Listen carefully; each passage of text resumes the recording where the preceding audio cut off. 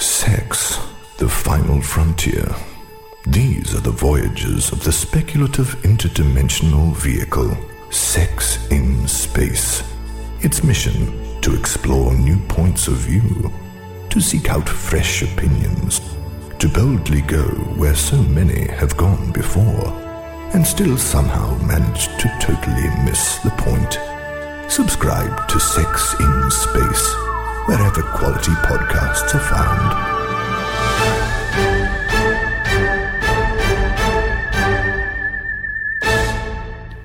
Hi there, I'm Toshi and welcome back to Sex in Space. We're here continuing to explore sex across all of its infinite dimensions. I hope everyone out there is doing fantastic. We're thrilled to have you join us today, whether you're a first-time explorer of our podcast or a seasoned traveller who's been on intergalactic journeys with us many times before. Please don't forget to show your support by liking, rating and subscribing. Your feedback means the world to us. Check out our TikTok and Instagram for more great Sex and Space content. Just search for us using our handle at sexandspace.com. That's sexandspace.com. We always love hearing from our listeners and engaging with our community, so please feel free to reach out in any way you like. Now let's get into an awesome interview. For this episode, Jane had the pleasure of speaking with Mike Parish, and I'm going to let her introduce him. Just before we do, we want to place a trigger warning here to let you know that there's mention of abuse in this podcast episode. Without further ado, let's get into it.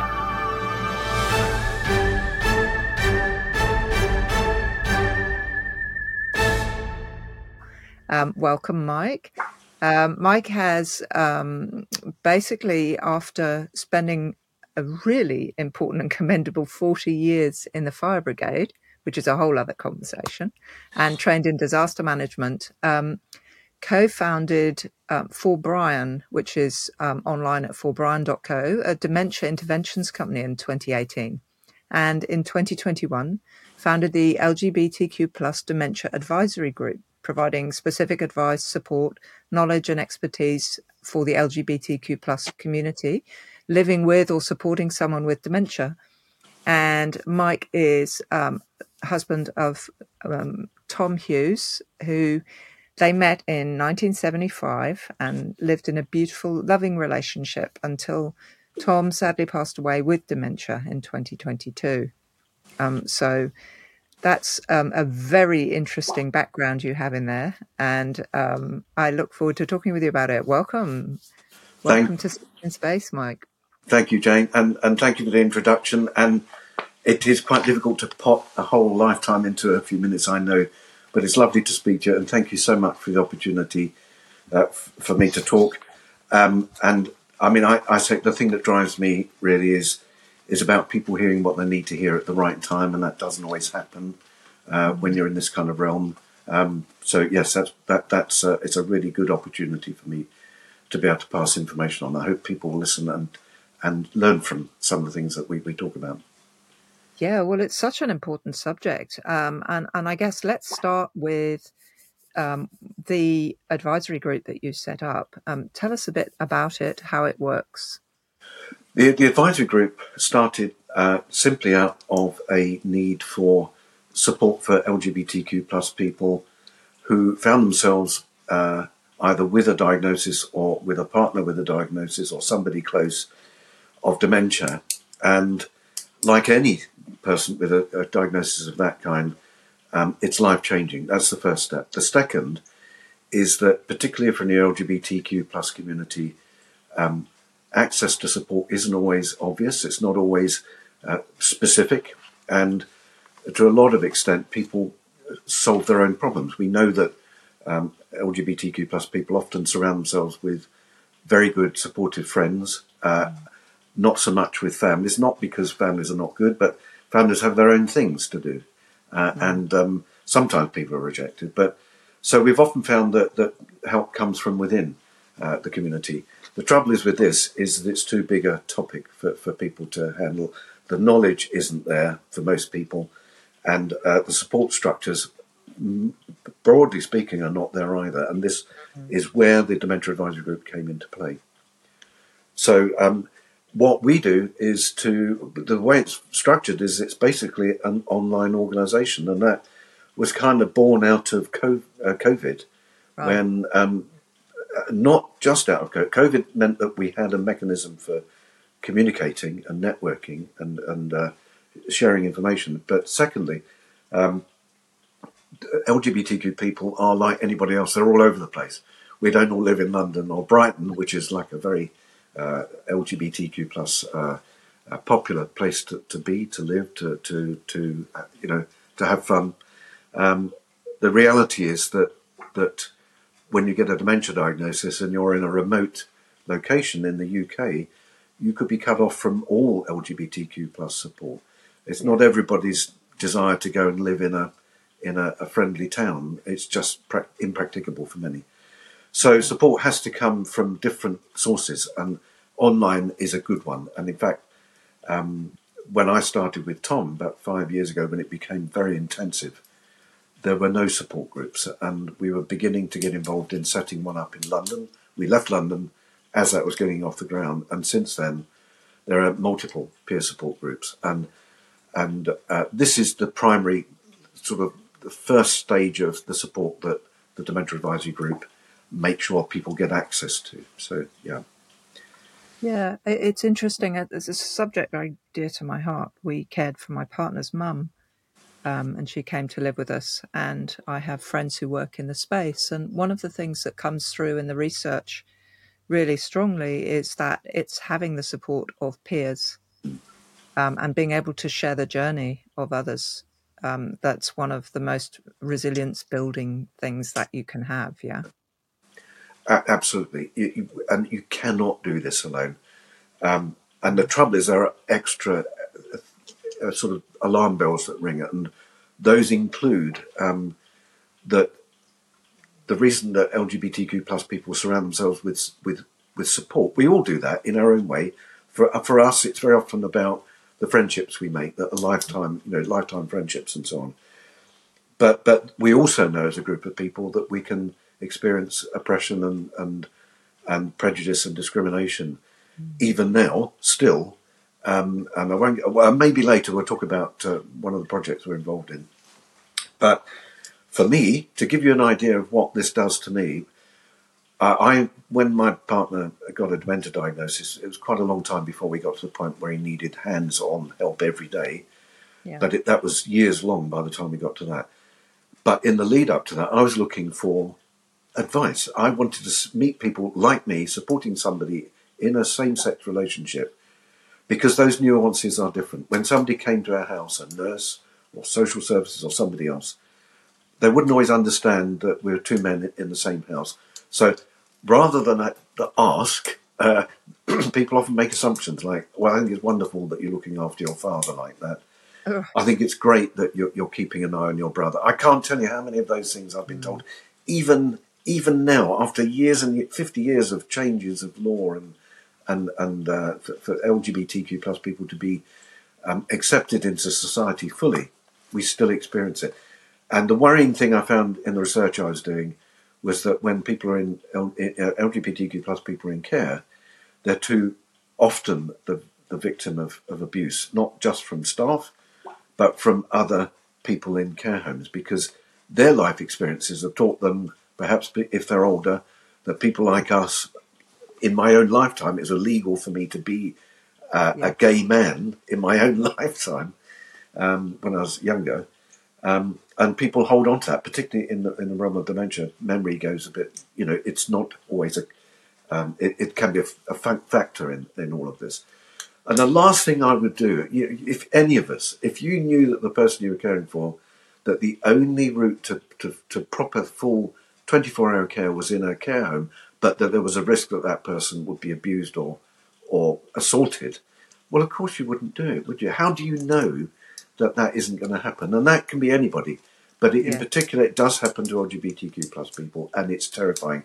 And it's terrifying, and I'll sort of summarise this, is because a lot of us have been through the abuse. Tom and I, when we were young, we met in 75. We were in an illegal relationship because we were both under 21. We could have been arrested simply for being together. Right. And we would walk in the street, be called names, go into a cafe, be called names and threatened and so on. The trouble is all of that carries on in your life as a kind of a risk assessment that you do in your mind. And then when you get to a point when you need you are then dependent on the society that was not accepting you. You can imagine the conflict that goes on there. So I chose to keep him at home. It was very, very hard work, but not everybody can do it, and that's got to change. That's one of the things that we want to challenge. Yeah, the keeping at home gets really, really tough towards the end. And Yes. That's when you really need to be able to put additional supports around you. And what you're describing is traumatic.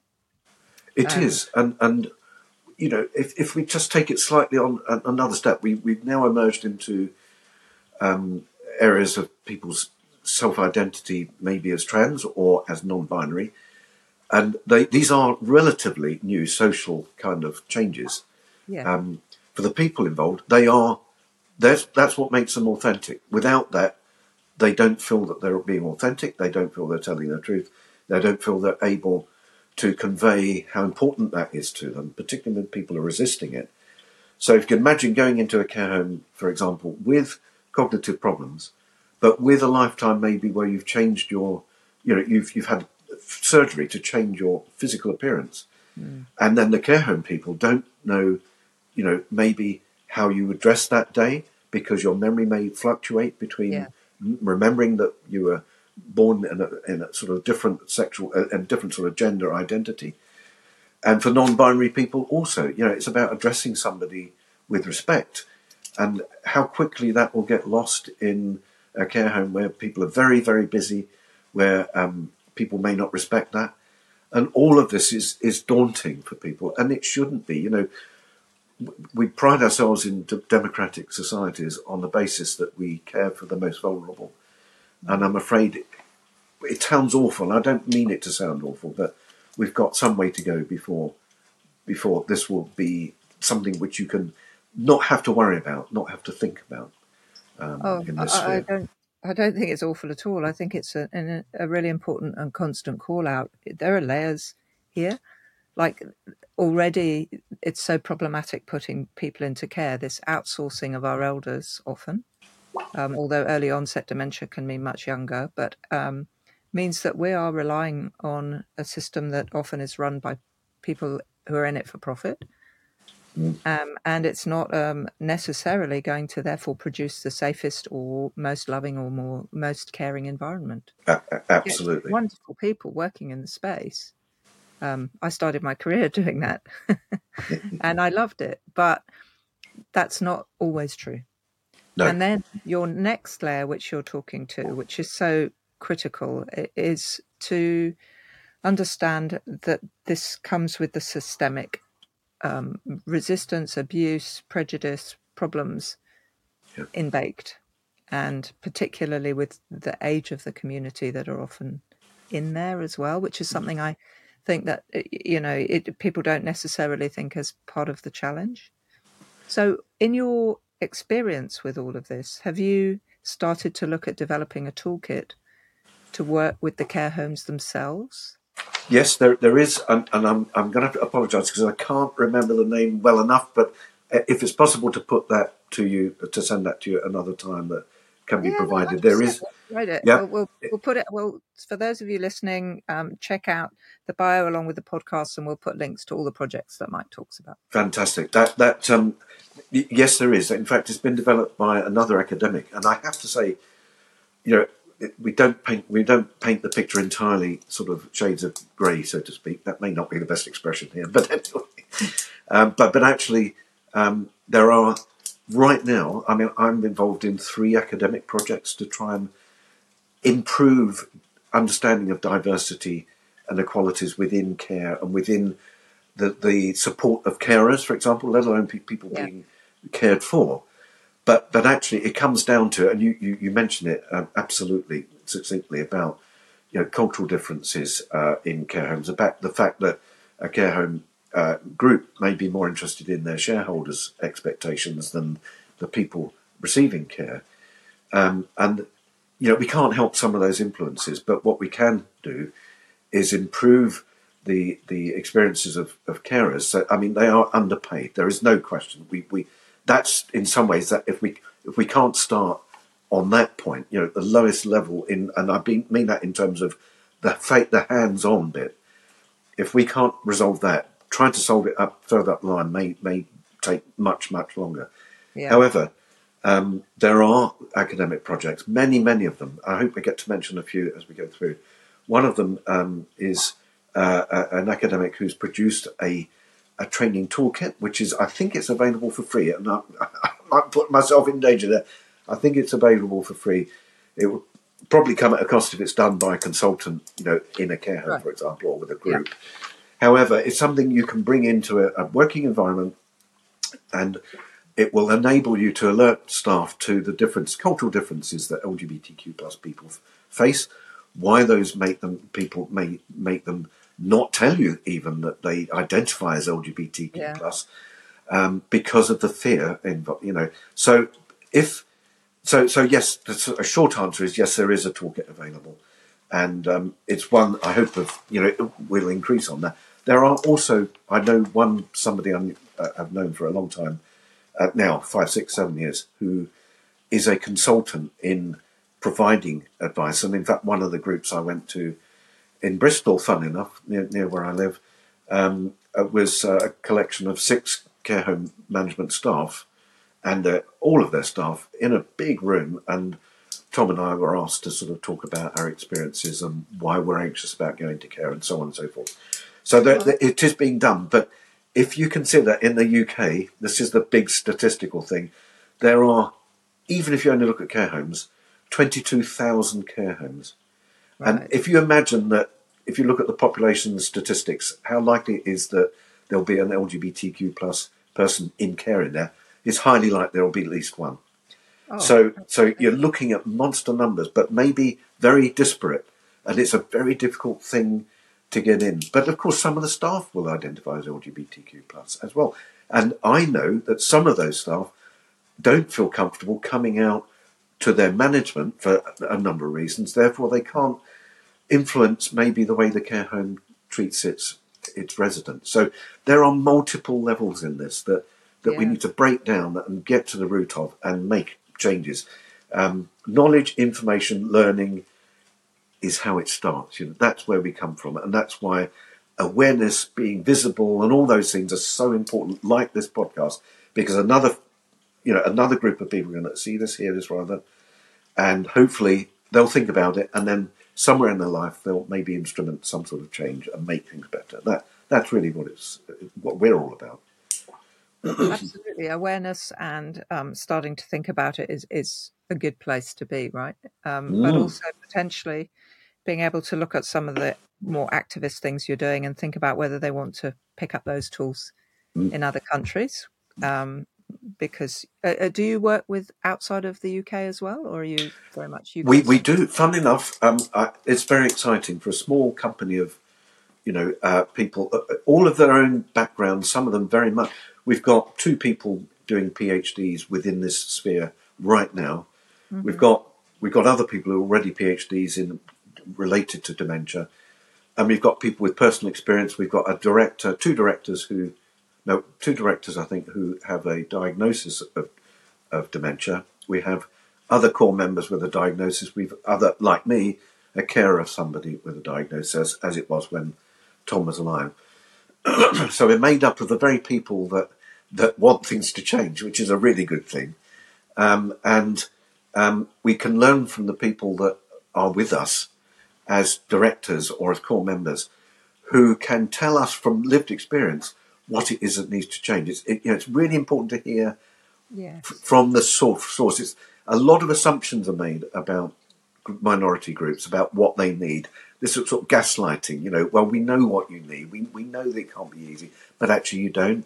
We need to get to listen to the voices and then build the changes upon that. That's very important. So in terms of the international connection, goodness me, it very quickly, we're connected with a project, some of the members of our group, in a recent conference in Helsinki. It was an international European conference on dementia with a presentation. They got second prize in how they've influenced diversity within the confines of that European group. So in other words, they can't go backwards now. And in fact, one of the speakers, who's a member of the team, has now been invited to do the keynote speech in the next international dementia organisation, conference, which is taking place in Krakow in Poland next year. I may be going myself, but slightly for different reasons, which I'll come to. So, and when we've gone out with articles, and we do professional reports, articles for journals and so on, the comeback is often from abroad as well. I had somebody from America wrote to me because of the article I did in the Guardian newspaper in the UK, and said, "Do you have a chapter out here in Texas?" And I thought how that my heart lifted hugely, because it means that people identify with the message that they're hearing, and don't we all want a bit of hope that things are changing? Because I'm afraid out there, and I'll be absolutely frank, and I think any of your people listening who do identify as LGBTQ+ will also know that there's a great deal of reach coming out of across the pond from us in terms of the States, in terms of influencing how LGBTQ people might be refused care, how they might be rejected by the state for marriage, and so on and so forth. It's not, things are not always going in the right direction, and there's some not so good news out there. But in answer to your question, yes, we have influence internationally. In fact, one of the films we are connected to with a campaign, I hope I get to mention it a bit more, is now in New York with one of the people that's quite close to us at a documentary festival, and they won the Cardiff Iris LGBTQ Prize Festival in the UK for the most number of people voting for a film about a gay couple, one of whom went into care and was abused. And it's a sad story, but with a kind of a golden edge to it, which means that there is something that comes from it which is positive. And don't we need those things? So yeah, we really do. So tell me. So let's jump to it. Tell me about the film, Mike. Okay, it's called Ted and Noel. At the moment in the UK, it might be available abroad. I don't know. You might need to twiddle with your devices, but it's called Ted and Noel, and it's on Channel 4. Here we have Channel 4, which is a standard British television series, a station that broadcasts all the time, but it also has a catch-up app. So on your computer and some televisions, you can delve back into the archives and find things that have been on. And it had been on a news programme. It's 25 minutes long. It's called Ted and Noel, and it's about a couple that one of whom went into care after 50 years of living together. Like me and my partner were together for 47 years. 50 years, loving relationship. Not only that, they were both very active in the emerging gay liberation front in the early 70s. The first Pride March, the first kissing in Trafalgar Square, which was completely illegal for two men to kiss one another in public. But the police didn't act on it because there were too many people. So we're talking about real change makers, real history makers. These people are going to be in history. So one of them sadly developed dementia, went into care home, and it's all in the film. And what happened was that his partner, Ted, took this up with the care home management and then with the local authority, and in the end sought to raise the issue, not to get compensated, to say this is going on, it's got to stop. And I won't get into the details. It's unfair of me to sort of do all of the detail, but the abuse was diabolical. It was appalling. Can you imagine the person you love most in the world? And I know this from Tom, that you want to protect, even though you can't stop what's happening to them. It's one of the hardest things in the world to do, I think. Whether it's dementia or any other terminal disease, when you can't stop it, it's heartbreaking. But when on top of that, for that person to then be assaulted, literally, beaten up and bruised and shouted at, and it's beyond inhumane in my view. And this is happening. We know this is happening because there's a report which also came out about the same time by an organisation called Compassion in Care. It's online, you can see it. Okay. 500 people, about 500 reports of relatively recent cases of witnessed abuse in care homes of LGBTQ plus people. It's a big problem. There's more to all the story than that. The film is available to watch. It's quite heartbreaking to watch, but it's also full of love, and that's what keeps it makes it watchable. Because Ted, I've got to know him.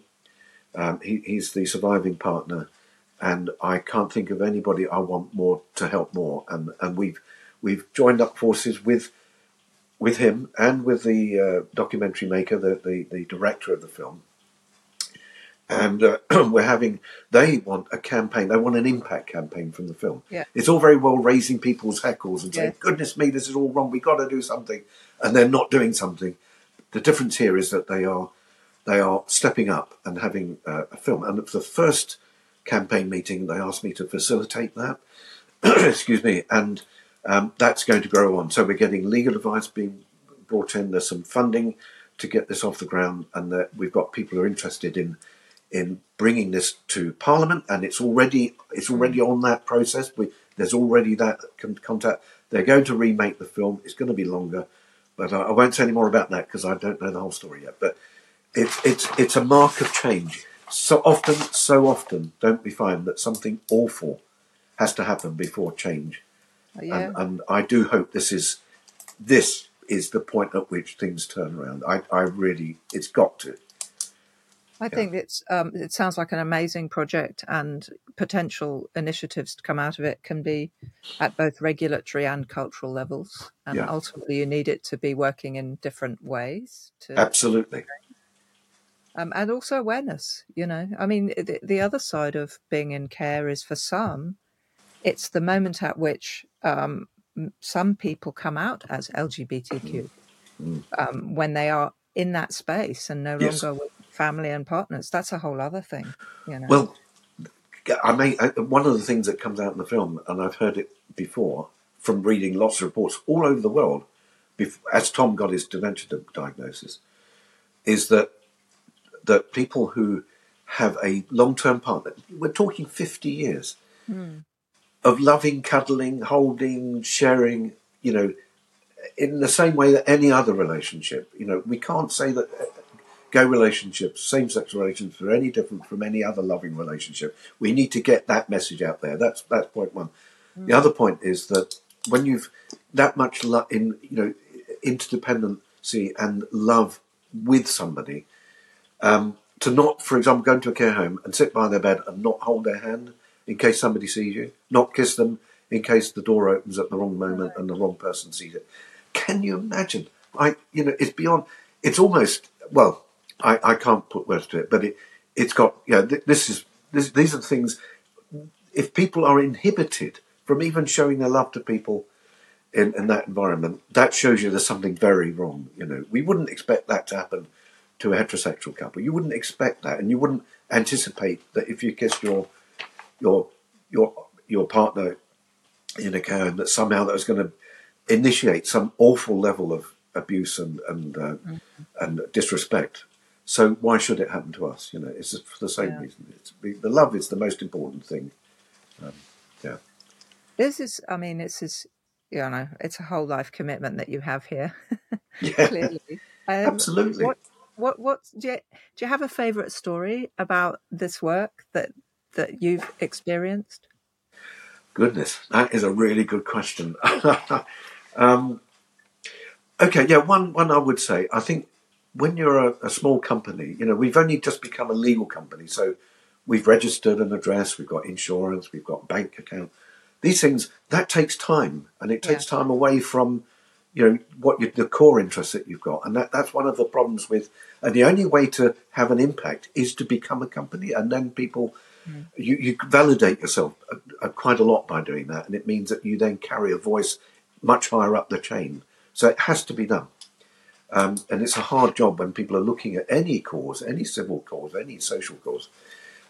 It's a hard one to do. However, we did do that, and that happened in May. Formally, it switched over in May from being a group of people who are all committed to this to one that has representation, properly, fundamentally, legally. But perhaps one of the most incredible things, I think, for us, it might not seem so much for somebody who doesn't identify as LGBTQ. I'm sure most people have heard of Stonewall.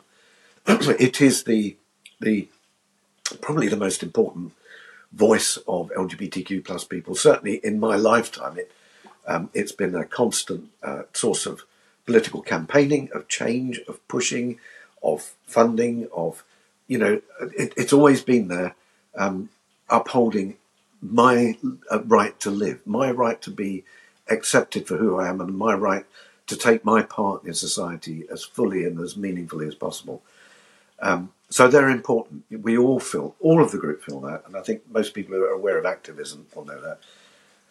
And one day we had an email, and it was a referral of somebody who'd contacted Stonewall to find out a bit more about their situation, which were a couple. One just recently had a dementia diagnosis, and the Stonewall referred them to us. And I thought, this is a joyful moment. We all looked at one another online and realised that this is when things changed.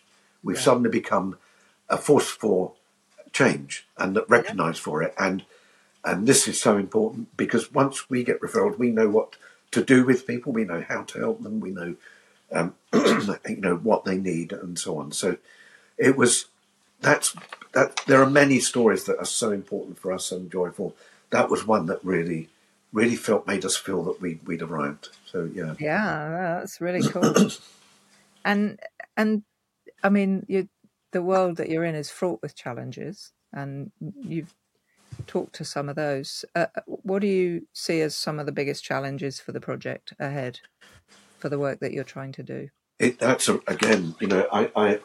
We already exist in a challenging environment. As an LGBTQ plus person, if you believe that conversion therapy, for example, is not appropriate, you can manipulate people how they feel with psychology, but you can't change somebody's sexual identity. Who they're attracted to. It just doesn't happen. It's wishful thinking at best, but it's damaging and as far as the UN concerned, it's not much less than torture. And yet we're in we're in 2023, and our own government in the UK keeps kicking this idea around that they won't put in a bill to prevent young impressionable people being told that they can somehow change their sexuality from one sex to another, from being gay to being straight. If that worked, if conversion therapy worked, if the influence of pressure worked, then I would have grown up heterosexual, because I, as a boy, watched adverts with men and women kissing, watched films with, sometimes more than men and women kissing, not very often, but on television. Everything around me was geared up for me to be turned out of the sausage machine as heterosexual, and yet it didn't work, because you can't change your innate sexuality. Now, the reason for mentioning all this in terms of challenges is for politicians to understand properly and fully what being the part of this community is, wherever you are on that spectrum, and that we need not just protection from those who think that we can be manipulated, changed, or influenced against our wishes, but to put in protections. Now, if you think that I knew in about 1965, so 10 years old, earlier than that, without question, that I knew my sexual identity. A lot of people say, how can you know? Well, how can you know you're heterosexual? Do you know what I mean? It's what you know. It's what you innately feel about your peers and so on. So 2 years later, the law changed, so that meant that you didn't get put in prison if you had sex with another man, in my case. Some years after that, we had the first Pride March, maybe 1972, but that was illegal. It wasn't until the 80s that the age of consent had gone from 21 to 18 and eventually to 16 to equalise with heterosexuals. And then we wait until 2010 before we have what's called the Equality Act, which puts in protection for people who identify as LGBTQ or different sexual orientation. So I've spent a whole life without protection. If you look at it that way, I could have been sacked, and I did know people who were sacked in the late 70s and the 80s, and into the 90s because they identified as LGBTQ plus, and their employers didn't like it, and you could sack somebody constructively, just get rid of them. Now you can't. But that shows how long that's taken, 50 years from the change of the law until structurally some societal changes took place. And so we are still fighting for full equality. We know, arguably it's a tender subject, but there are those who don't believe that we should allow to be married. And I can't think of anything more important for me and Tom when we could. We had a civil partnership, but the marriage is a public statement. It is saying we are in love. We love one another. We contribute in every possible way to our family and to friends and to society as a whole. And we want to be part of that. We don't want to be an add-on. That's the thing. However, I do accept that some people have very strong feelings about what constitutes a marriage in terms of, the religious connotations and so on. I get that. Yeah. But you can't, if you either have second-class citizens or you don't. You don't, yeah. And that is the critical thing. If you accept that some people can't, then you're accepting second-class citizenship. And I don't think that's a democratic way or democratic society's way forward. I really don't. Yeah, I mean, it goes back to the education model, right? That because the law may have changed, but we haven't changed the way we educate particularly broadly, and I won't say everywhere, but sexuality, sexual identity, sex at all, pleasure, we don't address those subjects through education, and therefore change isn't really easily affected when you've got all of those layers of cultural stories that you were talking about, people kissing on TV, what you get taught at school, the fact that, what was it, Janet and John go trotting down the street. It's always kind of heteronormative and, often white. And the institutions that they get offered up, like marriage. Funnily enough, from my end, as an old lefty feminist, I ran screaming from the institution of marriage because I considered it so patriarchal and oppressive. But, it means different things to different people. It does. We don't get taught. And if we don't get taught, and I would add an I onto LGBTQ, and the IA plus thing is, important, but the I insertion is because we don't get taught even that intersex people exist. Exactly. This whole kind of elision of a huge community, millions of people, and we don't get taught in schools. So yeah. Well, I think society can't move forward without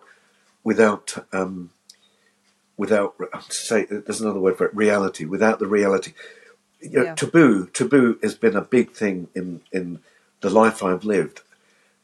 Not just about LGBTQ plus people or intersex people. It's taboo. It's this fear of talking about something in case it makes it more, or in case it makes everybody suddenly become uncontrollably, oversexed or something.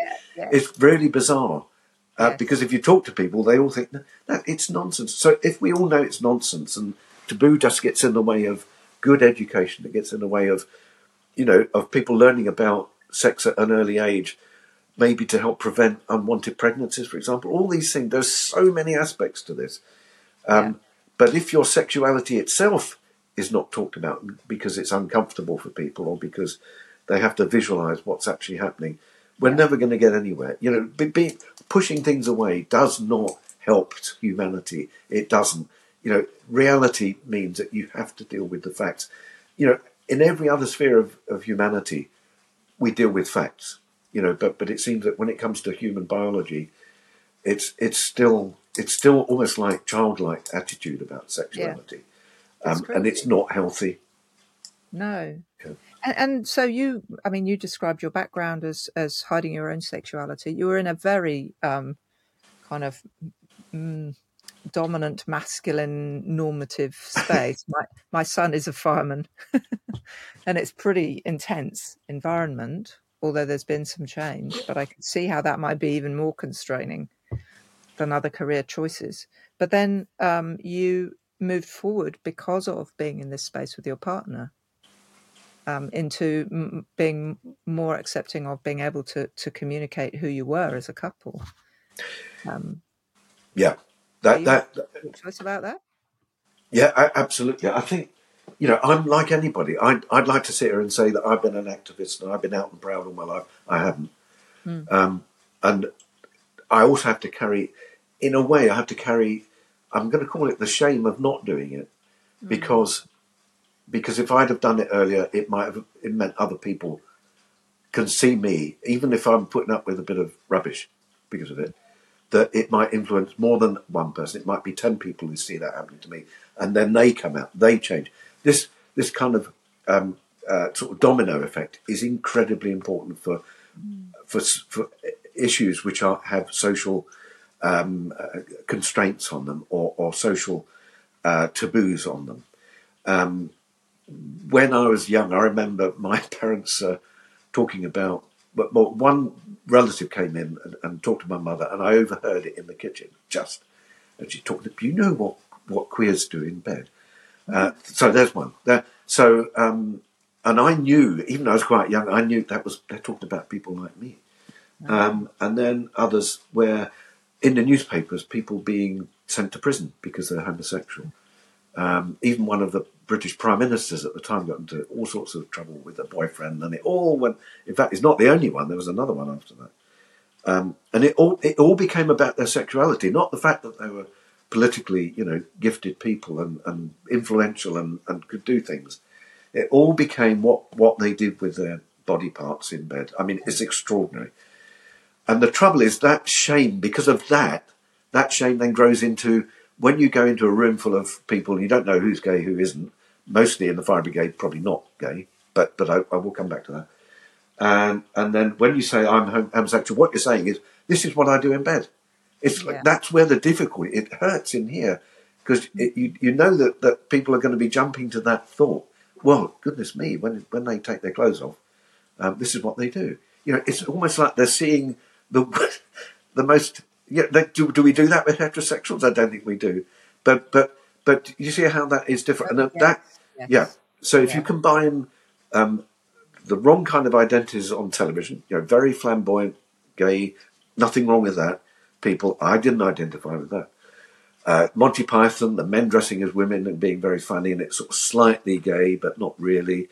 Where is your model for this? Who do you hook onto to give you the confidence that who you are is okay, that who you are, you can defend that position because they are like you, and you can say, these are your parameters when you go at me. Look at this person, because you wouldn't have a go at them over the same issue. So that meant that if I came out, not only was it possible in the earlier days that I could lose my job, that was always a possibility. I had one manager, I could go on, there's a whole book here, but one of them said to me, I was very upset today. The reason is because my partner had gone to Scotland for Christmas. And I was in pieces, and he had to go, and that was that, And I went to work, and I think I might have been crying or something. It's okay, we cry as human beings. And my boss my boss called me and said, have you got something, he's Scottish as well, unfortunately, as was my partner. He said to me, have you got something to say, Parish? And I said, I'm just a bit upset. My flatmate has gone, and I'm feeling a bit lonely. He said, are you trying to tell me you're homosexual? And this is completely inappropriate, to now. Yeah. My goodness me, can you imagine, how does that make you feel that you can come out safely? How did it make you feel welcome in the world to be who you are? So instead of actually supporting me and comforting me and maybe saying things that are nice, you get the complete opposite. So where is the incentive to come out? Yeah. And also then working with mostly older people whose kind of social sort of understanding of LGBTQ issues would have been very low down on their personal experience level. And I knew that even if they weren't going to beat me up or push me over or shout at me, that they would have a very negative opinion of me. And that's a really difficult thing to live with. To every day to be ashamed of yourself, or for you to feel shame. It's an incredibly powerful and toxic sort of tool that society uses against people who are not otherwise protected.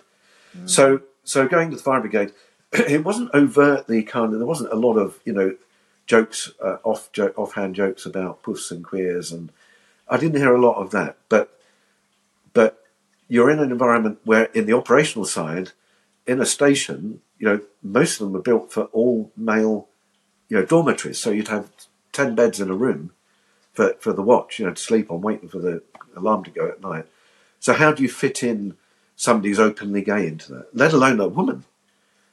How do you change the culture? Well, it took time, and that's the problem even with the brigade. I'd say now they're probably one of the best organisations, although they still come from criticism. Stonewall, they're right up on the top there.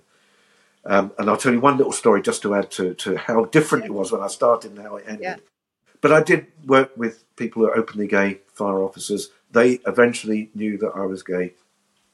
And so it took me until I was 40 before I got to that stage. 40 years old. I can't tell you what that does to your insides and to your psychology. It's a painful thing. And if you're heterosexual, with the greatest respect, you may have other things that you hide, but you don't have to hide your true self. And that is an awful thing to make people or ask people to do for the sake of other people's feelings. It's not right. So getting to the other end. So that was the brigade. And one of my managers turned out to be gay. I won't name him. He will know if he hears this. And he kind of encouraged me. But I was getting stopped in the corridor at 40 years old by people deliberately doing it so nobody else is around. And one of them said to me, we're rather worried about you, Michael, because you're not married. This is insidious. It's horrid, and it's vile, and it's bullying. And if an organisation can't see that is more damaging than having a gay person on your books, goodness me, you're getting nowhere with an organisation. That cannot exist in an organisation. It's damaging, unbelievably damaging. So, what happened towards the end, we were invited to go to a Pride March, and one of the fire tenders was going to be dressed up in all sorts of colourful things, rainbows, and fire officers around it, standing and walking with it. So I walked into this fire station in Soho in London, which is the gay place to go, one of the gay places to go in London, with my lovely husband, Tom. And when we walked in, right in front of us, as we went in the door, we came into the area where all the fire engines would normally be, and there was actually a party going on. And standing next to the commissioner, who's probably himself probably been about getting on for 6 foot, was somebody at least a foot taller than them, in huge high heels. It was a drag queen that was going to go off. This party was all about, going down on Pride March and all the hooting and shouting. And it was it was surreal, but it was, I can't tell you, it's quite touching actually. To spend your life hiding and for that to happen. And whatever opinion people have about drag, and it's not serious. It's a way of, it's an entree into it. It's a way of understanding, pantomime. Even since Shakespeare, men have dressed as women for fun to raise people's sense of joy and happiness and so on. And for me, it kind of it said, things have really changed. Can you imagine that? The commissioner standing next to somebody, both with a drink in their hand. And it was very deeply touching to me, as you can tell. That's a beautiful story. Yeah. Very cool. So I guess one of the things that strikes me about listening to your stories, which are amazing, is how lucky you were to find each other and have that relationship through that time. Yes. I think a lot of us, when we've had a fantastic relationship or friendship or whatever it is that in life has made us feel wanted and centred and meaningful and important, and all of those words, all of the things that make humanity meaningful. And when somebody gives that to you, it's very difficult to imagine, as I did do and still do, wonder what would have happened had I not met him. I think, when you've locked into somebody, he was innately a very kind, gentle, always full of smiles, always full of humour, happy. And I'd come from a slightly different background, without going into any detail of that. It was a struggle for me just to accept who I was. And here he was, enjoying himself, enjoying life. Even though he had challenges, he stepped up above that and took me with him. And I often, still do, reflect on, goodness me, I'm not sure how I would have survived without him. Yeah. And to have had that loving relationship since we were both, it's 19 to 20, it was just on that cusp, is extraordinary. And I would, it's like a magic. And to lose him has been equally unbelievably painful. But So he's changed me. He's made me the person I am. And I will never, ever be able to thank him enough. And it's because the gift of life is not just about living; it's about your life having meaning, yeah. and he did that for me. Yeah. Oh, I can almost hear his voice through yours. Yeah. It's really nice. And so, what going forward? I guess what next for you in terms of projects? What do you see ahead? It's a good question. The group is going from strength to strength. We have challenges, but the commitment is there. If there's been a time when you take one of us out of it, and it might not have worked quite so well, but I think we've now got people who have a shared kind of strategy for this. Where do we need to go? What needs to change? From either from the bottom up or the top down, or both in reality. Who do we need to influence? How can we be influential? All of these things. So it's already deep down in the hearts of all of these people. And more important than all of that is this incredibly powerful commitment, to give up work, to do all the, so many people are doing this out of, we don't get paid, it's an entirely voluntary thing. But we do it because we know that nobody else should go through what some of us have been through, or some of the stories that we've heard. We want this to change, and that is a huge driver. I don't want anybody out there in the UK to be on their own, looking at a dementia diagnosis, supporting somebody, and looking up to the sky and thinking, how am I going to do this? How can I do this without help? How can I do this without understanding what impact this is going to have on us? And maybe they're not supported by friends or family. Who knows? Because we know this is a common factor in long-term LGBTQ plus relationships, is that too often there isn't a strong family support, or they may not have good friends. As you get older, you too tend to lose friends. So where it's going, we know that we get many requests in now because of all the stuff we've done. It's almost like it's bouncing back. So our inbox is regularly full of things when we do an article or a journal or an interview of some kind.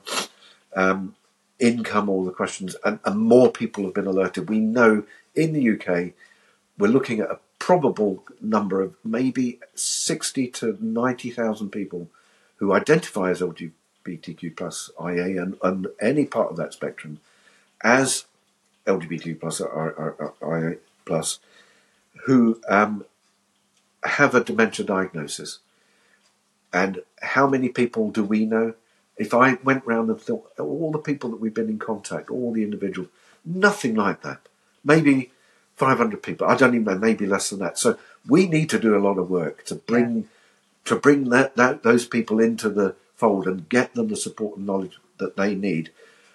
Because it is anybody who's been through dementia, it doesn't matter what your sexual or gender identity is, forget all that.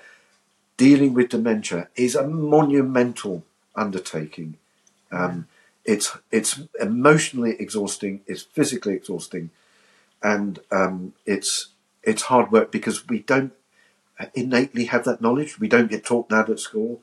No. Most people find out that when they get a dementia diagnosis, my husband did at 53, or cognitive decline, 53.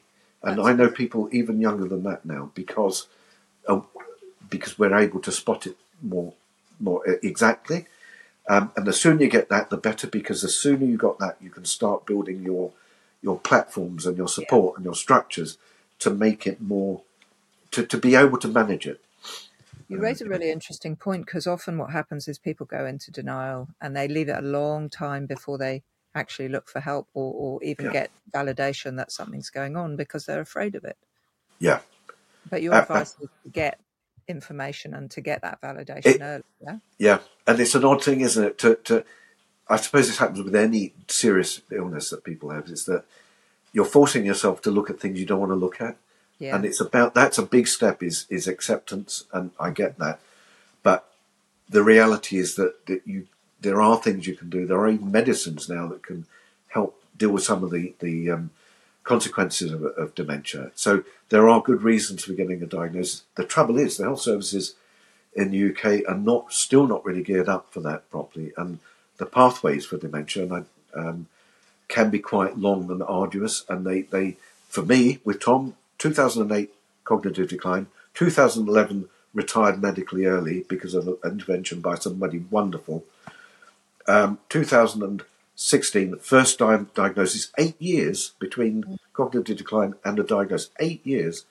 3 years later than that, 2019, a further diagnosis which changed his diagnosis completely.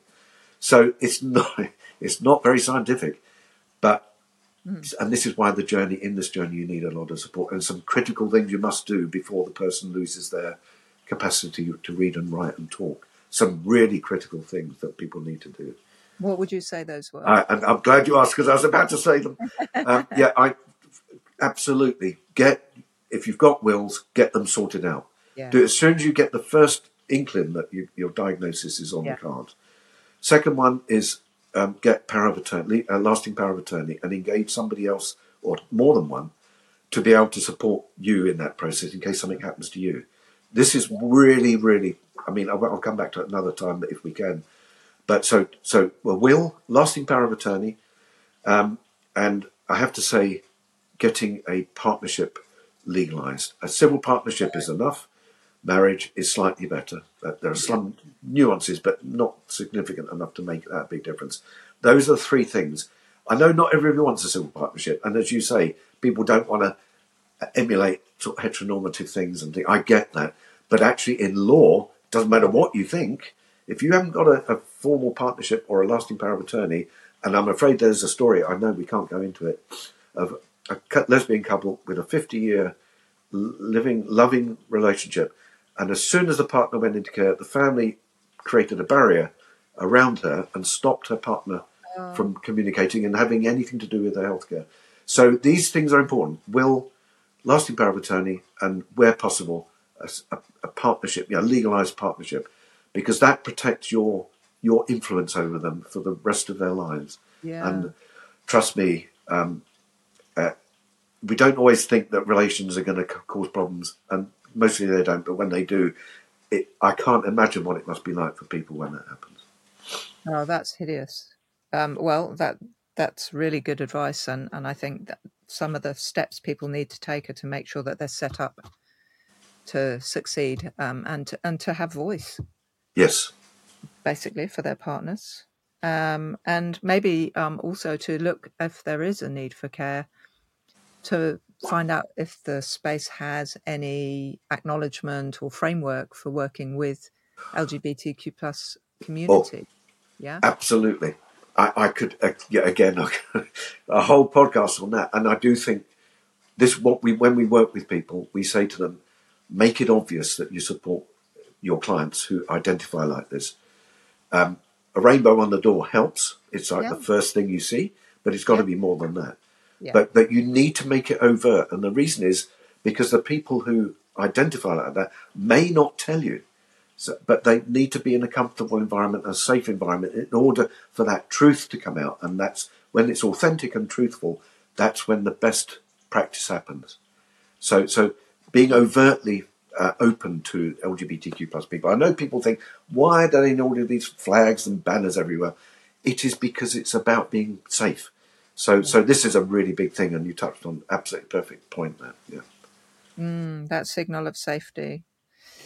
And so what would your advice be to anybody who's listening to this who is still fearful about revealing the relationship that they're in? Again, this is a hard thing. I wouldn't necessarily say to people, come out, what may. Just take the consequences. You've got to have some foundations for that. You've got to know that you're supported, and you need to have some of the knowledge about how you deflect some of the criticism or some of the bad views that you might get. So you protect yourself, because we are all individuals, but we are all social creatures, and we take on the pain that other people inflict upon us, whether we like it or not. So it's incredibly important to be very aware of how strong you are in order to do that. And I would never say to somebody, just do it anyway. What you need to do is probably find other people that you can rely on, some peer support, other group, get that support. Find people that are like you. Find people that understand you. Find people who will support you if your pathway is declining. So the importance, though, is I think you have to ask yourself ultimately whether or not you come out or not. Is your life is important for your life to be authentic or not? And Tom, my partner, went on to. I was invited to the TV. I was too frightened because I hadn't come out of work. He had, and he wore a T-shirt which said, "It's better to be loved for who you are than hated." Have I got that the right way around? For who you are not. Yeah. It's better to be loved. Oh, hang Yeah. on. I see how you could get. Oh no, it's better to be hated for who you are than loved for who you are not. I knew it the wrong way around. Sorry, I do apologise for that. But the point there is that if you are only a shadow of who you really are with everybody, that's not good for you. It's not going to. You can't build on that. But admittedly, people need to protect themselves. I wouldn't ask anybody to come out unless they felt safe to do so. But encourage people to join groups of people, get that support from your community, whatever it is, wherever it is. Give yourself the strength to do it, because if you come out, you can influence other people who are too frightened as well. That's the knock-on effect, that you make somebody else's life much better. Yeah, and I think there's safety in connecting with organisations like yours to at least have conversations. Yes. And to know that you are in a safe space to at least process out loud with people who are willing to listen. Yeah, absolutely. And how can people support your work? Are there tangible good question. Well, we the kind of things that we need help with, they're not that easy to solve. One of them is always going to be money. Our website is new; it's just about to come out, and it's the worst thing in the world to talk about money. But if I get paid for doing academic work, I just bung it back into the company. That's what I do. I'm not expecting people to send us money, not without a good reason. But that maybe somewhere down the line that will help us to spread the word bigger, wider, faster, and have more influence. However, as an organisation, we're all. I mean, I retired many years ago. Others are doing courses. Others are still working but doing voluntary work. We're very lucky to have a very, mixed sort of professional group of people. But we have a great desire, when we're ready, is to sort of bring somebody in. Because it's online, we can give somebody access to our Google account and maybe help us with chairing or minuting meetings, for example. And it's a bit low level. And if somebody wants to come and join because they have a specialism or an interest to become a member of the organisation, that as well. But one of the things as a professional group of people is that the logistics of running the company are quite demanding. If I go and do a training event, I've got to, there's a lot I have to sort of sort out, let alone just talk for half an hour in front of people. There's a lot of logistical stuff that goes on behind. So, yes, any shared sort of knowledge, information they want to send us, anything that we can take on board, any experiences that people want to share with us, these add to, the reason why we do what we do. And any invitations to come and talk. So there are a lot of things people could do, I think, and be creative, because we're a group of people who are very open to spread the word, engage with other groups of people even who don't necessarily think that they need to hear us. We do a lot of everything. So anybody who approaches with knowledge, information, advice, help. Don't worry about the money. That was a bit facetious, really. But one day down the line, that might become more important than it is right now. Mike, don't be shy about the money. It does help, and I think that it's very reasonable to set up at least a mechanism by which people can choose to gift if they want to support you. Well, that's to suggest that people might want to, given the world you're in, to open. I assume, are you a registered charity? Yeah, we are a registered company, so we're allowed to accept donations on our website. That's about to go up and running. It's a very untidy one at the moment, but it's about to become formalised. So we can accept donations in the name of the company, and because we have to do annual reports and annual financial reports to satisfy the ombudsman around these issues. So we are structured in a way that means we are responsible for any income that we have. So yes, yeah. So like a charity, we're able to accept money, donations, anything. Well, I think bequests might be reasonable too. It's an okay thing to say. I worked in mental health way back when, and we had to look for funding as part of the Mental Health Foundation when I was in New Zealand, and it's it's a reality. You need to be able to fund resources. You need to have money to develop the courses. So don't be shy. It's good. Yeah, no. I know that if I was looking, say, 2 years down the line or something, and we had sufficient funding, we would be going out and doing more training. We've done webinars which are online. They're quite easy to do. They don't cost a lot of money, but we've also done training. That means lots of train fares for a number of us to go somewhere. So the funding can help to increase our capability to influence. Money's a part of it. There's no question about it. And the bigger we get, the more influence we'll have, and the better it'll be. The outcomes will be for people that we're trying to help. So, yeah. Is there anything we haven't spoken about that was in your head that you wanted to talk about, or that you would like to highlight or say? I think anybody listening to this, whether or not they identify in this community or not, is to understand the difficulty of dementia. It is a dementia diagnosis is more shocking than people realise.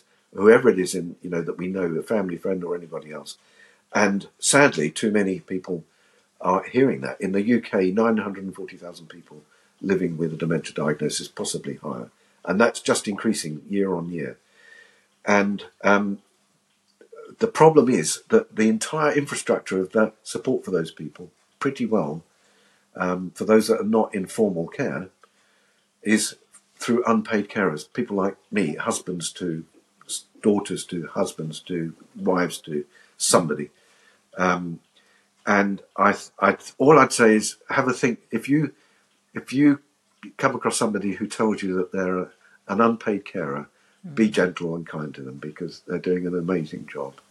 Absolutely. Yeah, totally. And support the carers as well. It's yeah, completely. Mike, thank you. It's been amazing to be with you today. And I think we'll probably find a reason to bring you back and talk to you again, because it's just delightful. And the work you do is incredible. And anybody who wants to reach out, find out more, connect, you'll be able to check in the bio how to do that. Wonderful. Jane, thank you. It's been wonderful for me. And thank you so much for the opportunity to share what we do. Thank you.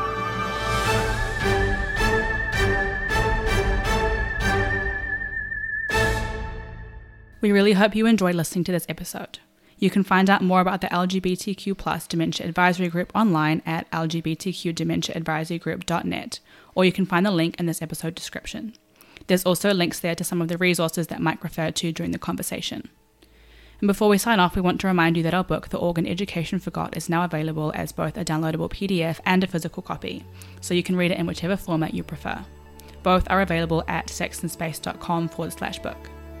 Make sure to leave a like, follow, comment, or review wherever you're tuning in from. Your support means the world to us. Until next time, safe travels and see you on the next episode.